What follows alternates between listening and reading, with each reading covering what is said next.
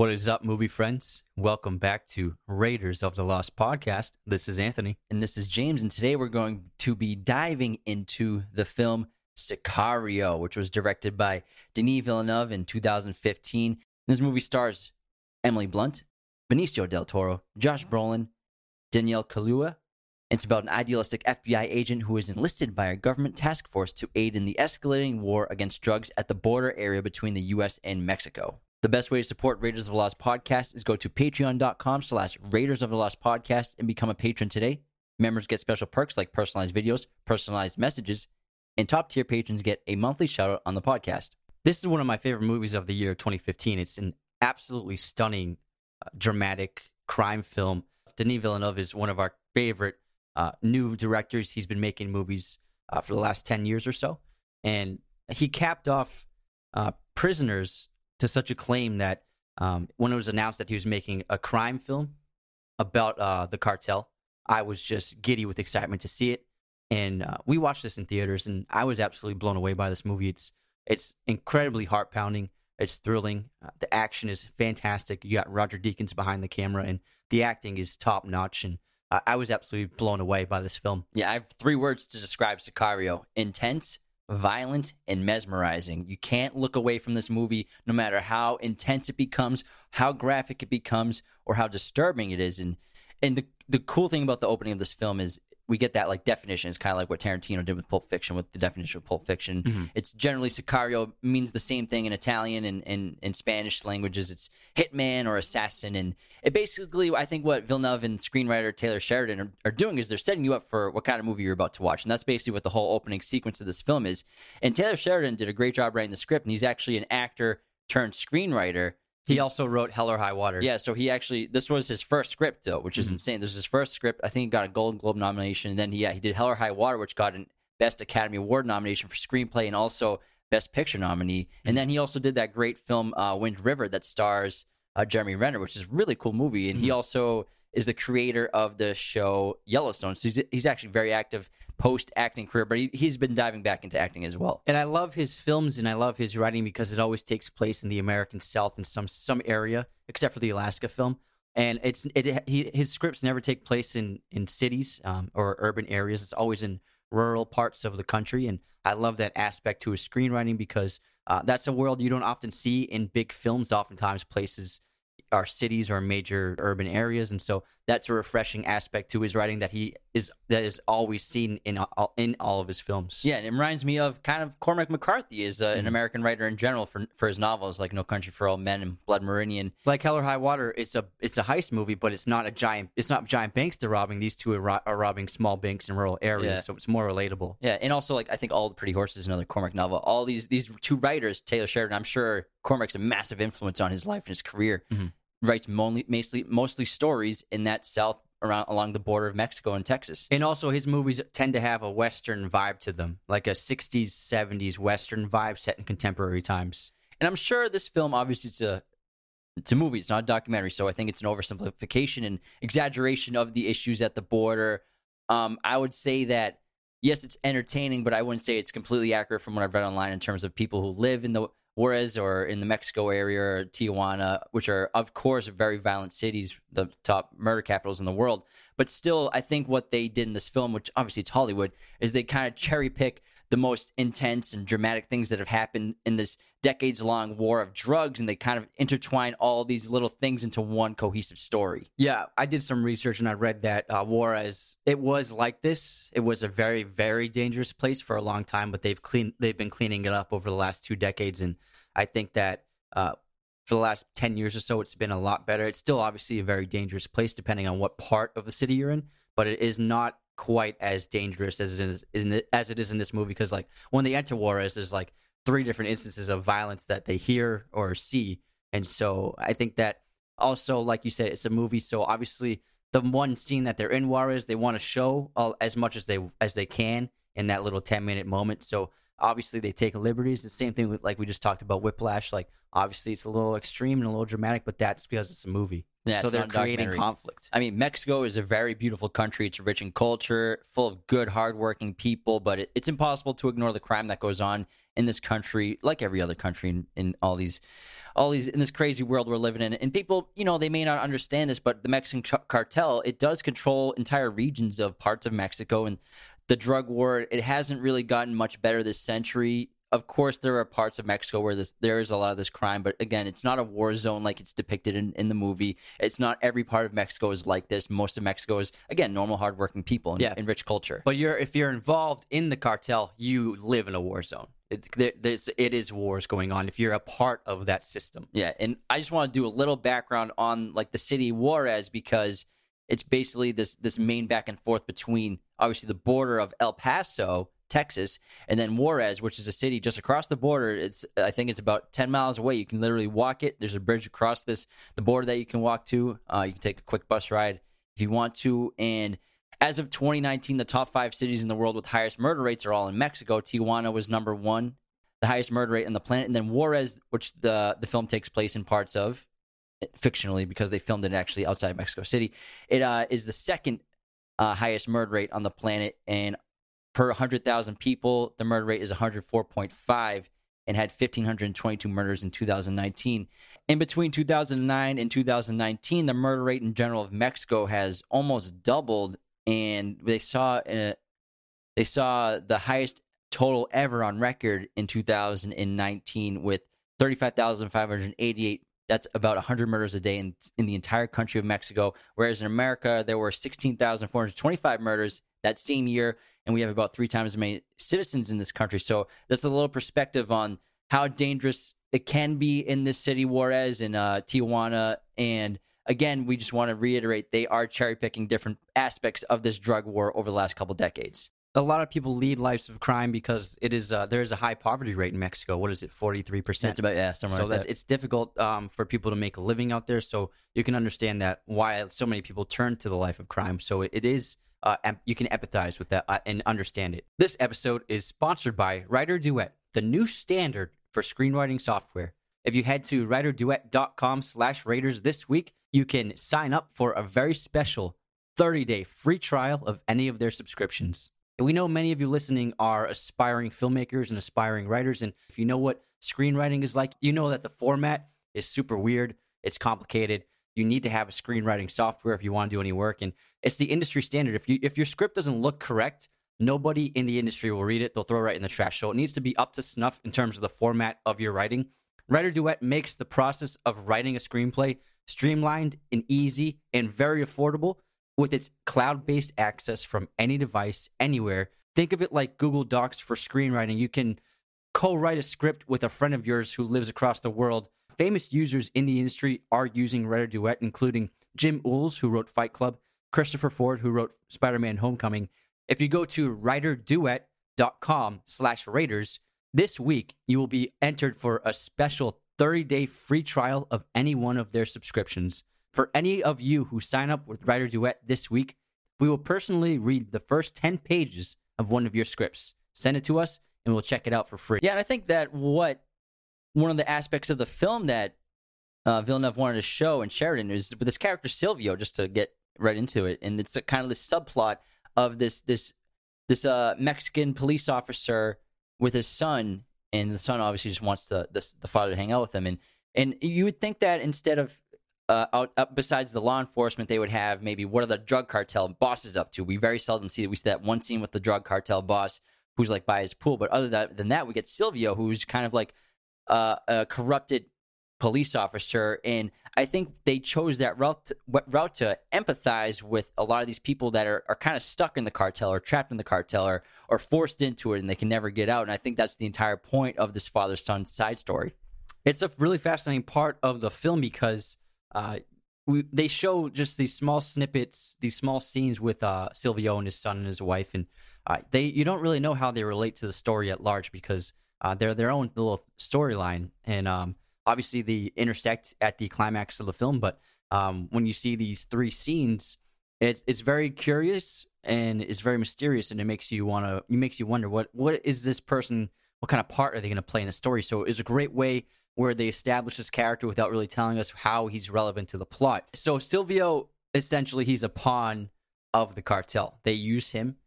He's a very small cog in a big machine, but they need him, and he has no power. He has no control over what he does, and you can even assume maybe he does it to help survive. Maybe he's like, maybe he's been forced to do this. You don't even know the backstory, so there are so many possibilities with regards to the motivation of the character. But all in all, he is a pawn of the system, and he's used by the cartel drug lords and the leadership to run drugs for them.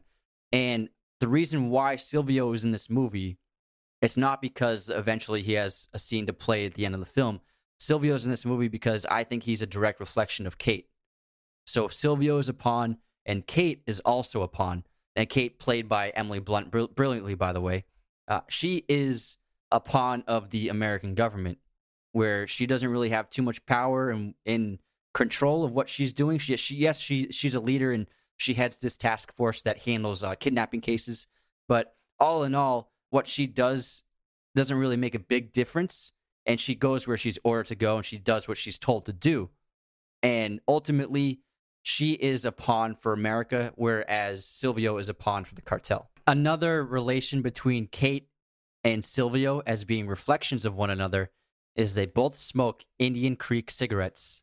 Yeah, that's a great point to make. And Kate's a really interesting character because I think a lot of people watch this movie and they think that she's kind of a pointless character. She doesn't have a lot to do, but she is a vehicle for the audience to experience what's happening, as well as, like you said, as a pawn, because she has no idea really what she's ever signed up for until the end of the film. Neither does the audience, because what Villeneuve and Sheridan do with this film is they have all these forces of power who are completely ambiguous about who they are really, who they work for, what their motivations are, what the overall plan is. And even we have the scene where Reggie, played by Daniel Kaluuya, is so pissed off about the situation that he takes Matt, played by Josh Brolin, aside to get some information about what's going on, because they don't want to be kept in the dark. But little do they know that they're being kept in the dark way more than they could ever imagine until they're about to enter that tunnel. Kate's character, her transition from the beginning to the end, the entire story, it challenges her like she's never been challenged before, because Kate is a very loyal FBI officer. She's loyal to her country, and she's loyal to her service and her crews. She's an idealist. She's an idealist, and she believes in the rule of law. She believes in law and order and justice and doing things by the book. The problem that she runs into is the way Matt operates is with this gray middle area of moral ambiguity, where he's a good guy, but in order to do what he does, he needs to work outside the law, and he has to do very unsavory things to get the results that he wants. This completely clashes with Kate's ideals and Kate's perspective on law enforcement. And throughout the film, she keeps getting presented with these situations and these moments where she has to either make a difficult decision to either loosen up her grip on her law and order mentality, or she's accepting a hard truth of the reality of the situation, where Matt tells her that what she's doing is just a waste of time. She's not doing anything meaningful, and what he does actually makes a difference. And so she's having trouble accepting that in order to make a difference, she has to kind of break the law in a lot of ways. And there's this really great visual cue that Villeneuve and Deakins throw into the film, is that whenever Kate is met with a dilemma, like accepting a hard truth from either Alejandro or Matt, or she has to make a decision, like, for example, when she decides to volunteer for the team, there is always an American flag behind her. And if you watch all these scenes, all these moments, there's always an out of focus, sometimes out of American flag in the background of the scene. And the reason why the flag is there is because she's questioning her loyalty to law and order and her loyalty to justice and doing things the right way, and the idealistic American perspective she has on law enforcement.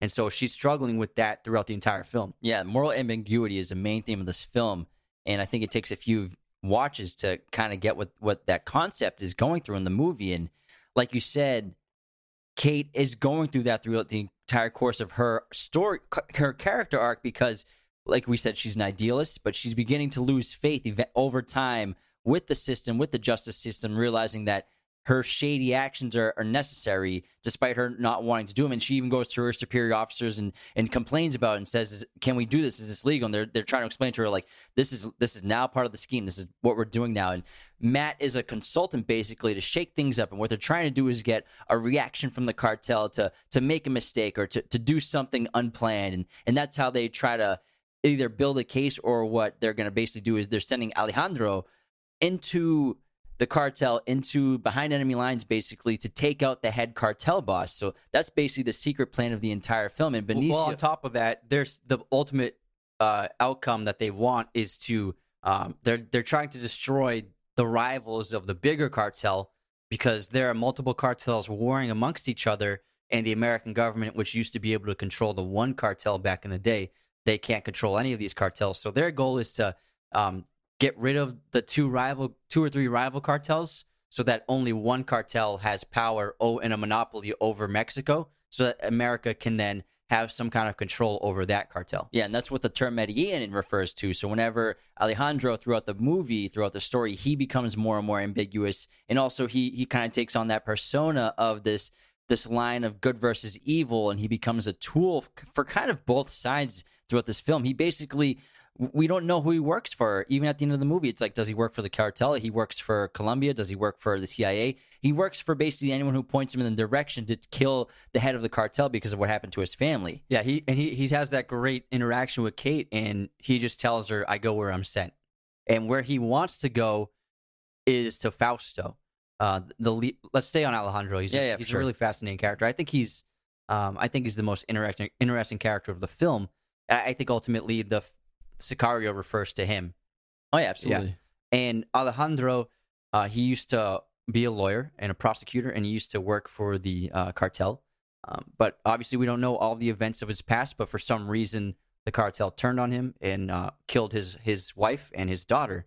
And since that happened, he has been on this lethal crusade of trying to find the man responsible, Fausto, the leader of that cartel, to kill him. And now he has been working as a mercenary pretty much for both sides, because he'll accept whatever job gets him closer to Fausto. This episode of Raiders of the Lost podcast is brought to you by our good friends at manscaped.com. Use our coupon code Raiders of the Lost to get 20% off and free shipping all year from manscaped.com. 2 million men have been using products from Manscaped, and let me tell you, it's the best stuff I've ever used. We're in lockdown. You don't want to, neglect your body, and you want to keep taking care of yourself for your significant others. And it's really important to use their Lawnmower Groomer 3.0, which is fantastic. It's got a built-in light. It's waterproof. It's soft to the touch. Their deodorizers, colognes, boxer briefs, everything is fantastic from manscaped.com. Raiders of the Lost at checkout for 20% off and free shipping year-round.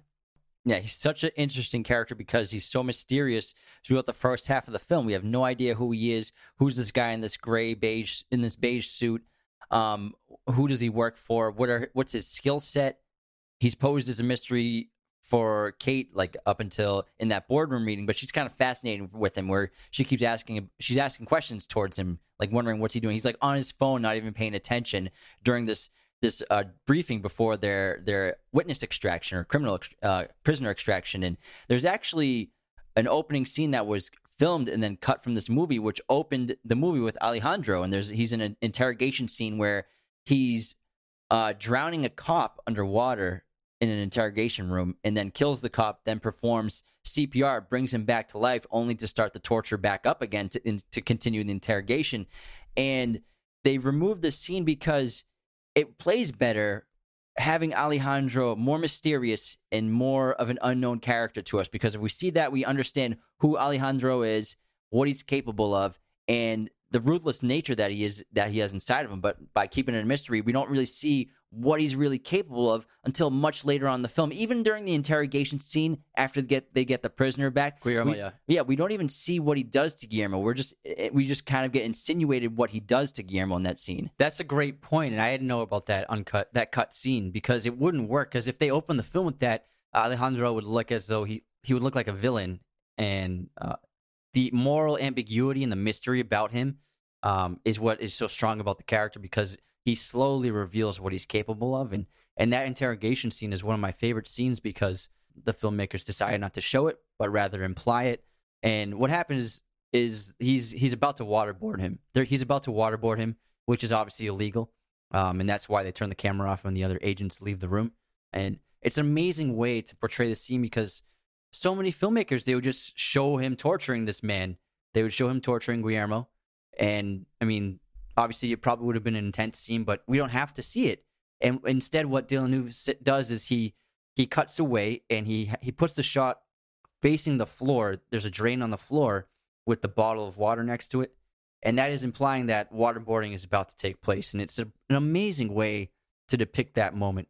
Yeah, I understand that it is a kind of a mystery of what happens in that interrogation room. Obviously, they insinuate that it is a waterboarding incident, but it's also possible to assume that maybe it was some sort of a molestation scene where he does that into the interrogation, where you can think of the way he enters the room and he parses himself in a completely sexually dominant position on top of Guillermo with his crotch right in his face, and he keeps it there. It's kind of an absolute assertion of dominance, and you can maybe think that maybe he continued that with the sexual torment and torture with it. That's what's cool about leaving it ambiguous like that. And also, what's interesting about Alejandro is about 90% of his dialogue was cut by Villeneuve and Benicio himself, because Benicio was looking at the script and learning about the character and trying to get into the character, and there's so much dialogue of Alejandro just like constantly telling his exposition of where he's from or what happened to him in his past, and like these scenes that it doesn't make sense, and that wouldn't have worked as well. And he realized that it makes much more sense to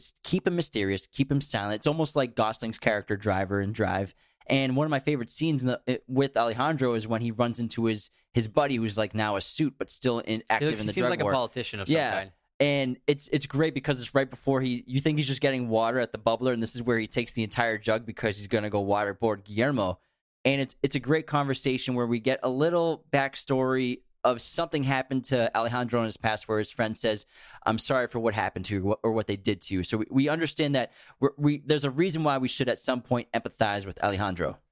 That's a great point. And Alejandro himself, he has been completely dehumanized from his past, from his experiences, from losing his family, and from the killing he's done and the warfare he's been a part of. And because of this dehumanization, he has reached a point that other people in this film aren't at. And for example, Kate, you could assume she could possibly have the potential to become someone like him and someone like Matt, but ultimately she isn't. And this is where we get that line at the end of the film where Alejandro says that this is a land of wolves and she should leave it because she doesn't belong here. She's a sheep. Because she's a sheep. And what he's saying is that this is going to become an all-out war, and only killers can be in this war if they want to survive. And Kate is not a killer. She's killed, but she's not a murderer, where Alejandro doesn't hesitate before he murders. And this is depicted in that final scene where after Alejandro holds the gun to her head to sign the report confirming that everything they did was legal, he leaves the apartment, and then when he walks out, he's walking away, and then Kate pulls the gun on him, and he just looks at her, and she holds the gun on him for a moment, and she decides not to kill him. And so that's showing that she's not a wolf because she's not willing to do what's necessary to make a real difference, and she's not willing to enter that same moral ambiguity sphere that both Alejandro and Matt are in. So she's not a wolf, but those two men are. Yeah, whereas we know at that point in the film, at the end, we know Alejandro would have no hesitation to blowing her head off and making it seem like a suicide if she didn't sign those documents. And there's a really interesting opening scene with Alejandro where it gives you a glimpse into his character where, you know, he's this very cool, calm, collected, quiet guy, kind of always brooding and thinking. And then on the plane, he falls asleep because, you know, he's can let down his guard on this plane, and he clearly is having a nightmare. And you can imagine that he probably has vicious nightmares every time he goes to bed, and that's probably where the only place he actually feels things anymore is in his nightmares and while he dreams, and he wakes up and Kate wonders what was wrong with him because he's shaken awake. He looks terrified for a second. There's another great line that he says to Kate that shows that her ambiguity, that shows her morals are about to be corrupted. And he says, "Nothing will make sense to your American ears, and you will doubt everything we do, but you will understand in time." And basically, that's kind of a theme for the entire film where we're dealing with moral ambiguity, good versus evil. Is this justified what's happening? Is it necessary? Does that make it okay? Does that mean it has to happen? And we never really know the answers to those questions. And that's the big difference between Alejandro and Kate, because she has compassion and she has morality and she has humanity still within her, and he's lost all of those things.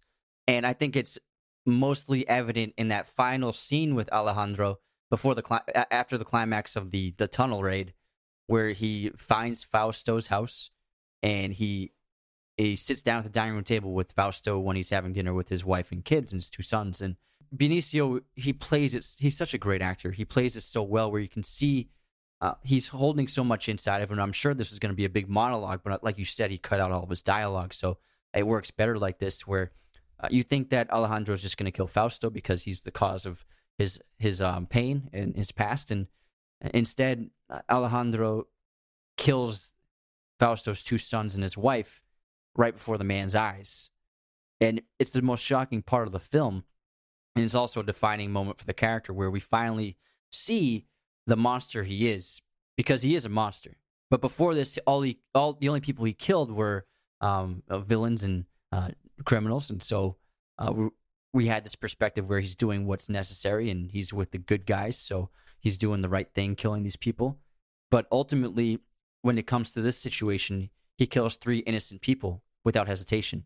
It shows that he's just like Fausto, or he's become like Fausto because of what's been done to him. And he wanted to punish Fausto the way that, by taking his family away from him in front of his very eyes, the way that Alejandro's family was taken away from him. This episode is also sponsored by movieposters.com. Use our special promo code Raiders15 to get 15% off your order today. Movieposters.com is the #1 site to get your posters online today. Don't go to Amazon. I know it's free shipping. The quality is just not there. If you're looking at our set on YouTube, we hope you're watching the show on YouTube as well as the audio format. You'll see that our set is decked out with these awesome posters. They let us choose whichever ones we wanted, and they sent them over to us. These are high quality. They have every size. They can do framing. They can do backlighting. They can do glass. Whatever you want, movieposters.com can handle your needs. Head on over to movieposters.com. Use our special promo, Raiders15, to get 15% off your order today. Again, Raiders15 at movieposters.com. And we also have our own new movie posters as a form of merch that we're offering to you guys. We made our own custom movie posters that you can buy from movieposters.com using our coupon code. To get links to those movie posters, check out the bio. And just to stay on this topic of moral ambiguity, there's this great account, Digging Deeper, that I saw this breakdown of the colors of this film, and every time I watched it, I'm like, there's so much beige in this movie. What's with all the beige? And you might not notice the first few times you watch it, but now I'm going to explain a great appreciation for the production design, the wardrobe, and overall color schemes of this movie. And also, first of all, filmmakers like this, everything is intentional. This is all done on purpose. So we get a lot of people in the comments like, oh, that was just English That's teachers. That's a stretch. English teachers be like, yeah, get out of here. These filmmakers are masters, and they're doing this for a reason. Very intelligent people make movies for the most part. So beige is everywhere in this movie. It's in the deserts, the wardrobe, the buildings, the walls, the cars, Kate's bathroom, the conference boardrooms, the military wardrobe, everything. Alejandro has a beige suit. Matt wears beige, and basically beige, it's this color that's sort of in between light and dark, and it's this ambiguous color, and it reflects on the ambiguous nature of the actions of the characters in the film and the film in general. And when Kate opens up the film, she's in the dark, she's in the shadowed truck, and this is that great insane opening where she goes and she's a tool and a weapon against evil at this point, and she's kind of a reflection of the light as it's pouring through inside the truck, those beams of light. And that's obviously where they discovered the bodies inside the walls. And then Kate and Reggie, played by Daniel Kaluuya, they both represent law enforcement and idealism, and they both wear blue in the beginning of this movie, shades of blue, like dark grays, blues. But throughout the course of the film, Kate's shirt, it gets more and more desaturated from blue to the more desaturated blue until gray. It's eventually gray, and then the final scene where it's white. And so she's not exactly an ambiguous character, but she seemed to have lost her belief in the law and her ideals and her institutions and her systems of the FBI and government and law enforcement. And then Alejandro and Matt, when we first really introduced to them together, they're wearing beige. And again, Alejandro has this beige suit, and then when they get on the jet, Matt's also wearing beige, and they wear beige a lot in this movie. It's kind of wild. When the next time you watch this, notice this, pick up on it. because they're ambiguous characters. We don't know their intentions. We don't know their backgrounds. We don't find out until later that Matt is CIA. He says he's DOD consultant, but Reggie actually guesses that it's definitely a CIA guy. And so they're ambiguous. And however, when they're on missions that are lawful missions, they switch to blue. So Alejandro, during the prisoner extraction, when they have to cross the border, he takes off his beige suit. He's got on a blue shirt. They switched to blue when they're doing lawful things, and they switch back to beige when they get back across the border inside the interrogation room. Alejandro has his beige suit back on, and Matt has a beige shirt back on. And again, throughout Kate's distrust of the system and her kind of corruption, she becomes desaturated and eventually white. And this is done on purpose. This is like how Villeneuve and Deakins, they used those boxes and cubes to frame characters and prisoners to show how each of the characters in the movie are actually prisoners in their own way. And they also utilize these barriers to show the ambiguity in the film with curtains, windows, dust, reflections. You'll see a lot of characters. There's a lot of shots of dust. Yeah, and they're on the other side of either dust or very thin curtains and stuff like that. And they also show, Deakins uses his lighting to show the motivations of characters. So, for example, that final scene when Alejandro is trying to get Kate to sign the paper, he's in the dark of the apartment, completely in shadow, and she's being lit up by the kitchen light, and she's just fully lit up. He's a villain, and she's a protagonist in that situation. And then, can I just play off that for a sec? Yeah. And that's a great shot because it's the culmination of who's good and who's evil. Alejandro at this point we've seen him do so many bad things in the third act of the film that he's now evil. He's the bad, whereas obviously Kate is in the light. But then right after this scene is the moment where Kate contemplates shooting Alejandro, and he is now standing outside in the light, and she is standing on her porch in the shadow with a dark background behind her because she's possibly about to commit something wrong. And so there's a lot of moments like that where Deakins is showing the motivations and intentions behind these characters in every situation. Yeah, and I want to just stay on the cinematography of Deakins and also this topic of light and dark visually, because the first half of this movie, it's always kind of lit very well. It's in daylight, a lot of shots in the desert with the sun up or in these brightly lit conference rooms and boardrooms. And then the second half of the film and almost entirely the third act of the movie during this tunnel raid is in the dark. And you can even say the second act of the film is a lot of dusk. Yeah, a lot of sunsets. Yeah, you're right. And there are even some scenes that are shot entirely in the dark. And Deakins, kind of like going back to Zero Dark 30, utilizes techniques that coincide with the gear of the tactical teams in the scenes, like night vision goggles, and then that awesome black and white thermal vision, as well as he actually uses the dark to his advantage, like that beautiful shot of the SWAT team with the knife, like looking out the tunnel, and we just see the knife getting closer in frame, just engulfing the dark sky behind him. And also the highlight of the film in terms of cinematography is that shot during the final mission when the sun is setting in the desert and the entire squad of soldiers are walking away from camera, and the further they go, the lower they elevate, and as they walk, they begin going lower and lower in the frame until they all disappear on the horizon line of the silhouetted landscape. A lot of people, you might not understand cinematography or cameras, but this is so hard to do because it has to be so precise. You don't have a lot of time to get these shots, and you have to frame them perfectly because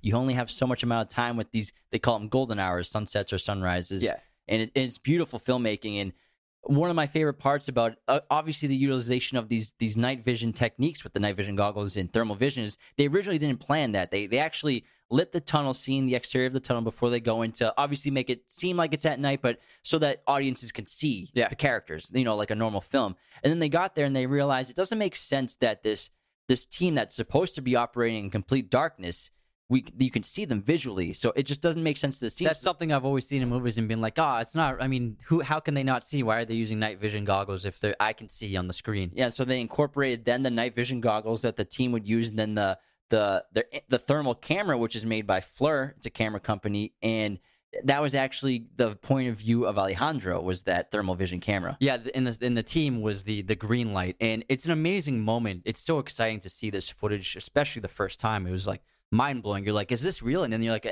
this is real.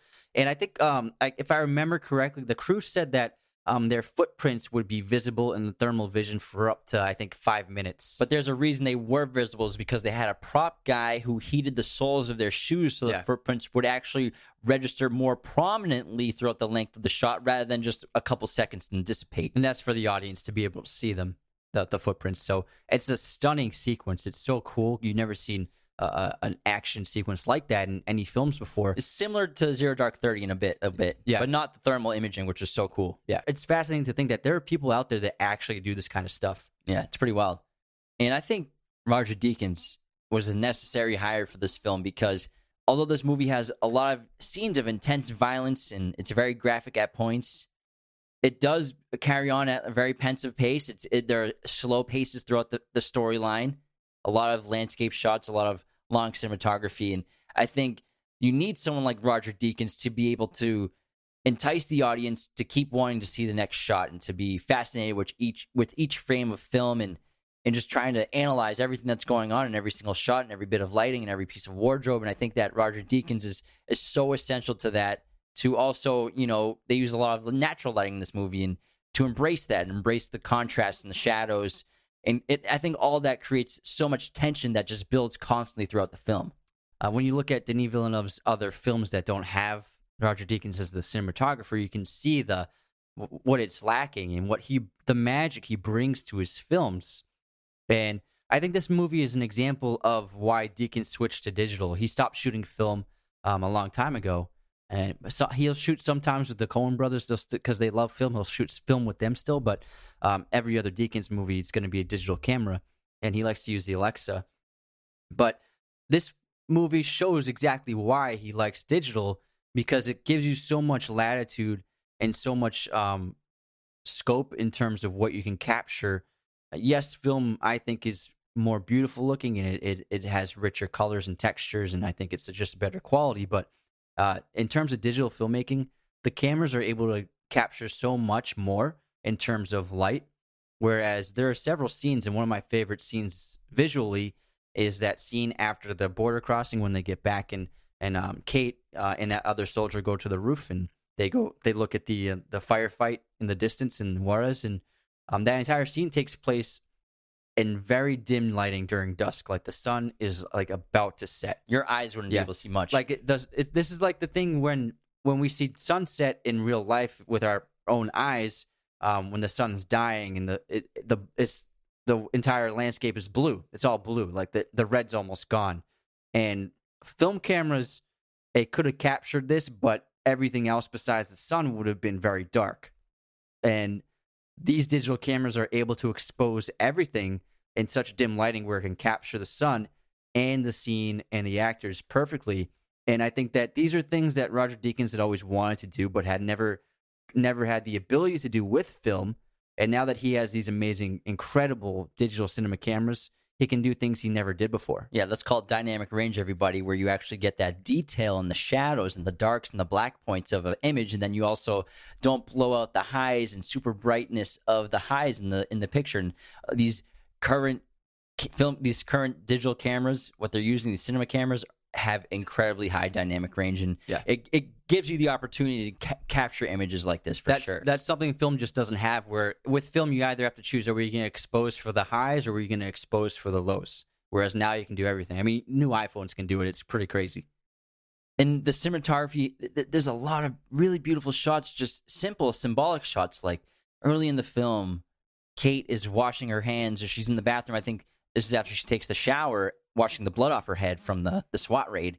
And she's looking in the mirror at her sink, but it's fogged up. And it's a perfect, like, kind of a 50-50 shot of her and then her reflection.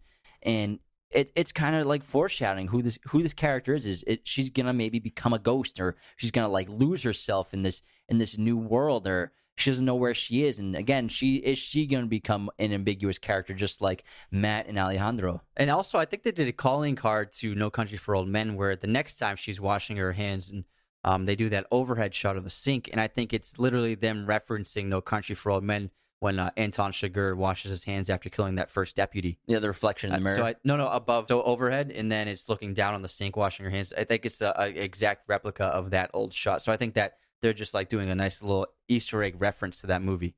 And Johan Johansson, who did Arrival and who passed away much too soon, I think like 4 or 5 years ago. His score in this movie is incredible. And we just have these tones and these These deep strings, like bass strings. Yeah.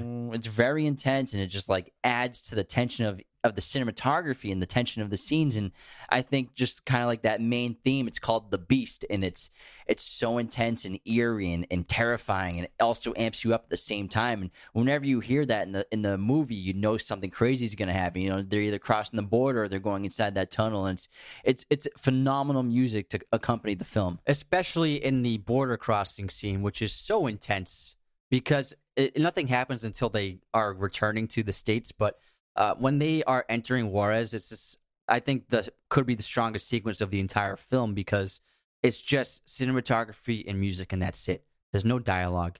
There's no one giving exposition. All we see is the journey from El Paso into Juarez, and it's a stunning moment of the film. The cinematography combined with Johan Johansson's music is just unnerving and so intimidating. And I remember every time I watch this movie, I've seen it like 6 times, and I still get goosebumps, and I get fearful for the characters as they enter this area. And because you can just, the way it's shot and the way it sounds, you can just feel the dread. Yeah, and that's a great scene to show Kate's point of her character in the movie being a vehicle for the audience. And just like her, we're experiencing entering Juarez for the first time, and she had no idea she was going to Juarez. She thought she was going to El Paso, and we just have to watch her enter this what seems to her to just be a different world. It's a different planet almost, and it's almost like a war zone. And she's exposed to mutilated bodies hanging from a highway, and laissez-faire attitude that the other SWAT men have is disturbing to imagine what they've seen and been through. And Alejandro barely bats an eye at everything what's going on. He even points it out to her. And so this scene just perfectly encapsulates her role in the film. And also the border scene is the big crisis moment for Kate, when she finally understands that what these guys are doing is not operating on the legal grounds. Where it's a great moment in the film when they kill the cartel members on the border during that rush hour traffic jam. Kate realizes that this team that she's with, they aren't doing what she was told they're doing, and this is the first clue to that. Yeah, she's a complete fish out of water, just like we are as we're watching this. And it's taking a toll on her emotionally and physically. And even Reggie makes fun of her about her bra and makes fun of her about her clothing, how she wears the same shirt every day, and her eyebrows are getting bushy. She starts smoking again. Yeah, she's gradually starts smoking. And after that shootout, she starts bumming cigarettes from everybody. And then eventually at the end of the film, she's smoking her own packs of cigarettes. She goes through a major transformation in this film, and like you said, she is the surrogate audience member. And also, you can kind of look at her as kind of an antagonist to the film and to the overall intention of this team, because they're trying to do what they're given permission to do by the American government to make a difference. And she, at a couple of points, tries to stop them. And she tells Matt at the end of the op that she's going to talk and tell everyone about what they did. And you can see that she becomes an antagonist to Matt and Alejandro. That's interesting you brought that up, because, you know, each time I watch this, the more and more I see it, I'm trying to understand, like, maybe who is the protagonist of the film? Is there even a protagonist? Is it moral Kate? Ambiguity? Is it Alejandro? Is it Matt? Or is Kate is like that constant observer, and she doesn't partake in much of the action. She's usually in the back of the group, back of the pack. And then Alejandro seems like a good person, but then we see him do horrible things. And then Matt seems like he could have been a great politician. He's very charming, but he's also a huge asshole at the same time. And he's taking advantage of people and keeping everybody in the dark. And it's hard to figure out if there even is a protagonist in this story. I don't think there is a protagonist, but I think that they are their own protagonists, and they both. So Matt and Alejandro are a protagonist, and Kate is their antagonist, and vice versa. Kate is a protagonist, and Matt and Alejandro are her antagonist. So I think it goes both ways for them. But there is so much moral ambiguity in the plot of the film and the motivation of the characters that you can't just say this is the good guy and that's the bad guy. And that's the whole point of the movie, is because in these situations, in this pretty basically underground war that's been going on, it's hard to say, is America really the good guy by doing these things, and it's hard to say. Yeah, I mean, that's definitely a good thing you brought that up. I mean, obviously it's a Hollywood film, but in America is portrayed basically as kind of this innocent country above Mexico that never did anything wrong in a way, and they don't really show any of the actions that the United States governments and agencies and things that they've done that have helped. Obviously didn't start the drug war, but if it did or not, but it definitely helped grow the drug war. And Remember, Fausto at the end says, "Where do you think we learned it from?" Yeah, and again, I mean, you can find tons of documentaries and read books and do tons of research on all sorts of operations that the United States did with Mexico or with the cartel or getting munitions down there. And so it's tough to watch it. And I think they should have touched on less of the ambiguity of the United States and their role in the drug war with Mexico and the cartel, and maybe be a little more honest, or at least touch on some of the shady things that have taken on. But again, it's a Hollywood movie, and to go back to who the protagonist is, I think they realize they need a hero kind of at the end of the movie. They need someone to stand up on top of the mountain and say they won. And Alejandro is basically that character as he finishes off the film by single-handedly taking down the main cartel boss. And I think that's just, it wasn't going to go to Kate. It wasn't going to be Kate because of how vulnerable her character became and how she couldn't, like Alejandro says, she's a sheep, not a wolf. And again, I think it's a Hollywood movie and it needs a hero. And if you had to pick a protagonist, it's probably Alejandro. Yeah, in a weird way, in a sick way. Yeah, exactly. Because you know that what he's doing could make a change in the tide of what's happening in terms of the crime and the warfare. And so I would say, yeah, you could consider him the protagonist of the story for sure. But even just to play off that, his motivation to do it is revenge. It's not out of some self-righteous way. And he kills 3 innocent people. Yeah, he kills children. Yeah, he kills children. So it's a complicated movie, and it's a fascinating movie. And I think one of the greatest moments of the film is the ending, literally the final scene. And what happens is Silvio's son and wife, they go to his soccer game. Silvio's been killed by Alejandro. And this soccer game takes place on a field right outside the border. You can see the border in the background. And I think ultimately what this film is depicting, and it's this theme where in America we very much live in relative safety. You know, we live comfortably here. And in other countries, they don't have that luxury, especially countries like this in certain areas. They live in dangerous areas and neighborhoods. And so I think this scene where these children are playing their soccer game, and then out of nowhere, they hear rapid gunfire echoing in the distance. And they stop for a moment. And it's really interesting because nobody panics or runs away. Everyone just looks out into the distance from the direction of the gunfire. A little curiosity, but nothing too extreme. And then, like nothing happened, they just turn back to this game and they start playing again. The ref blows the whistle and the kids start playing soccer again. And I think ultimately what they're saying is that there are people in this world that hearing gunshots is a commonplace for them. And that's not fair. You know what I mean? It is important to respect if you live in a comfortable area to be a little grateful for it. Or try to put yourself in the shoes of somebody who doesn't have it as well off as yourself, and kind of, yeah, like you said, don't take life for granted or what you've been given for granted. And I kind of want to retrace my steps on something I said where I said that America is kind of just portrayed as an innocent bystander. I think that now thinking about it, John Barenthal's character shows the corruption of the drug war into America, because he's an American cop and he's in Texas and he's kind of like a cowboy, but really he's not a hitman, he's not an assassin. We think he might be, but he's not. He's just he's working for the cartel.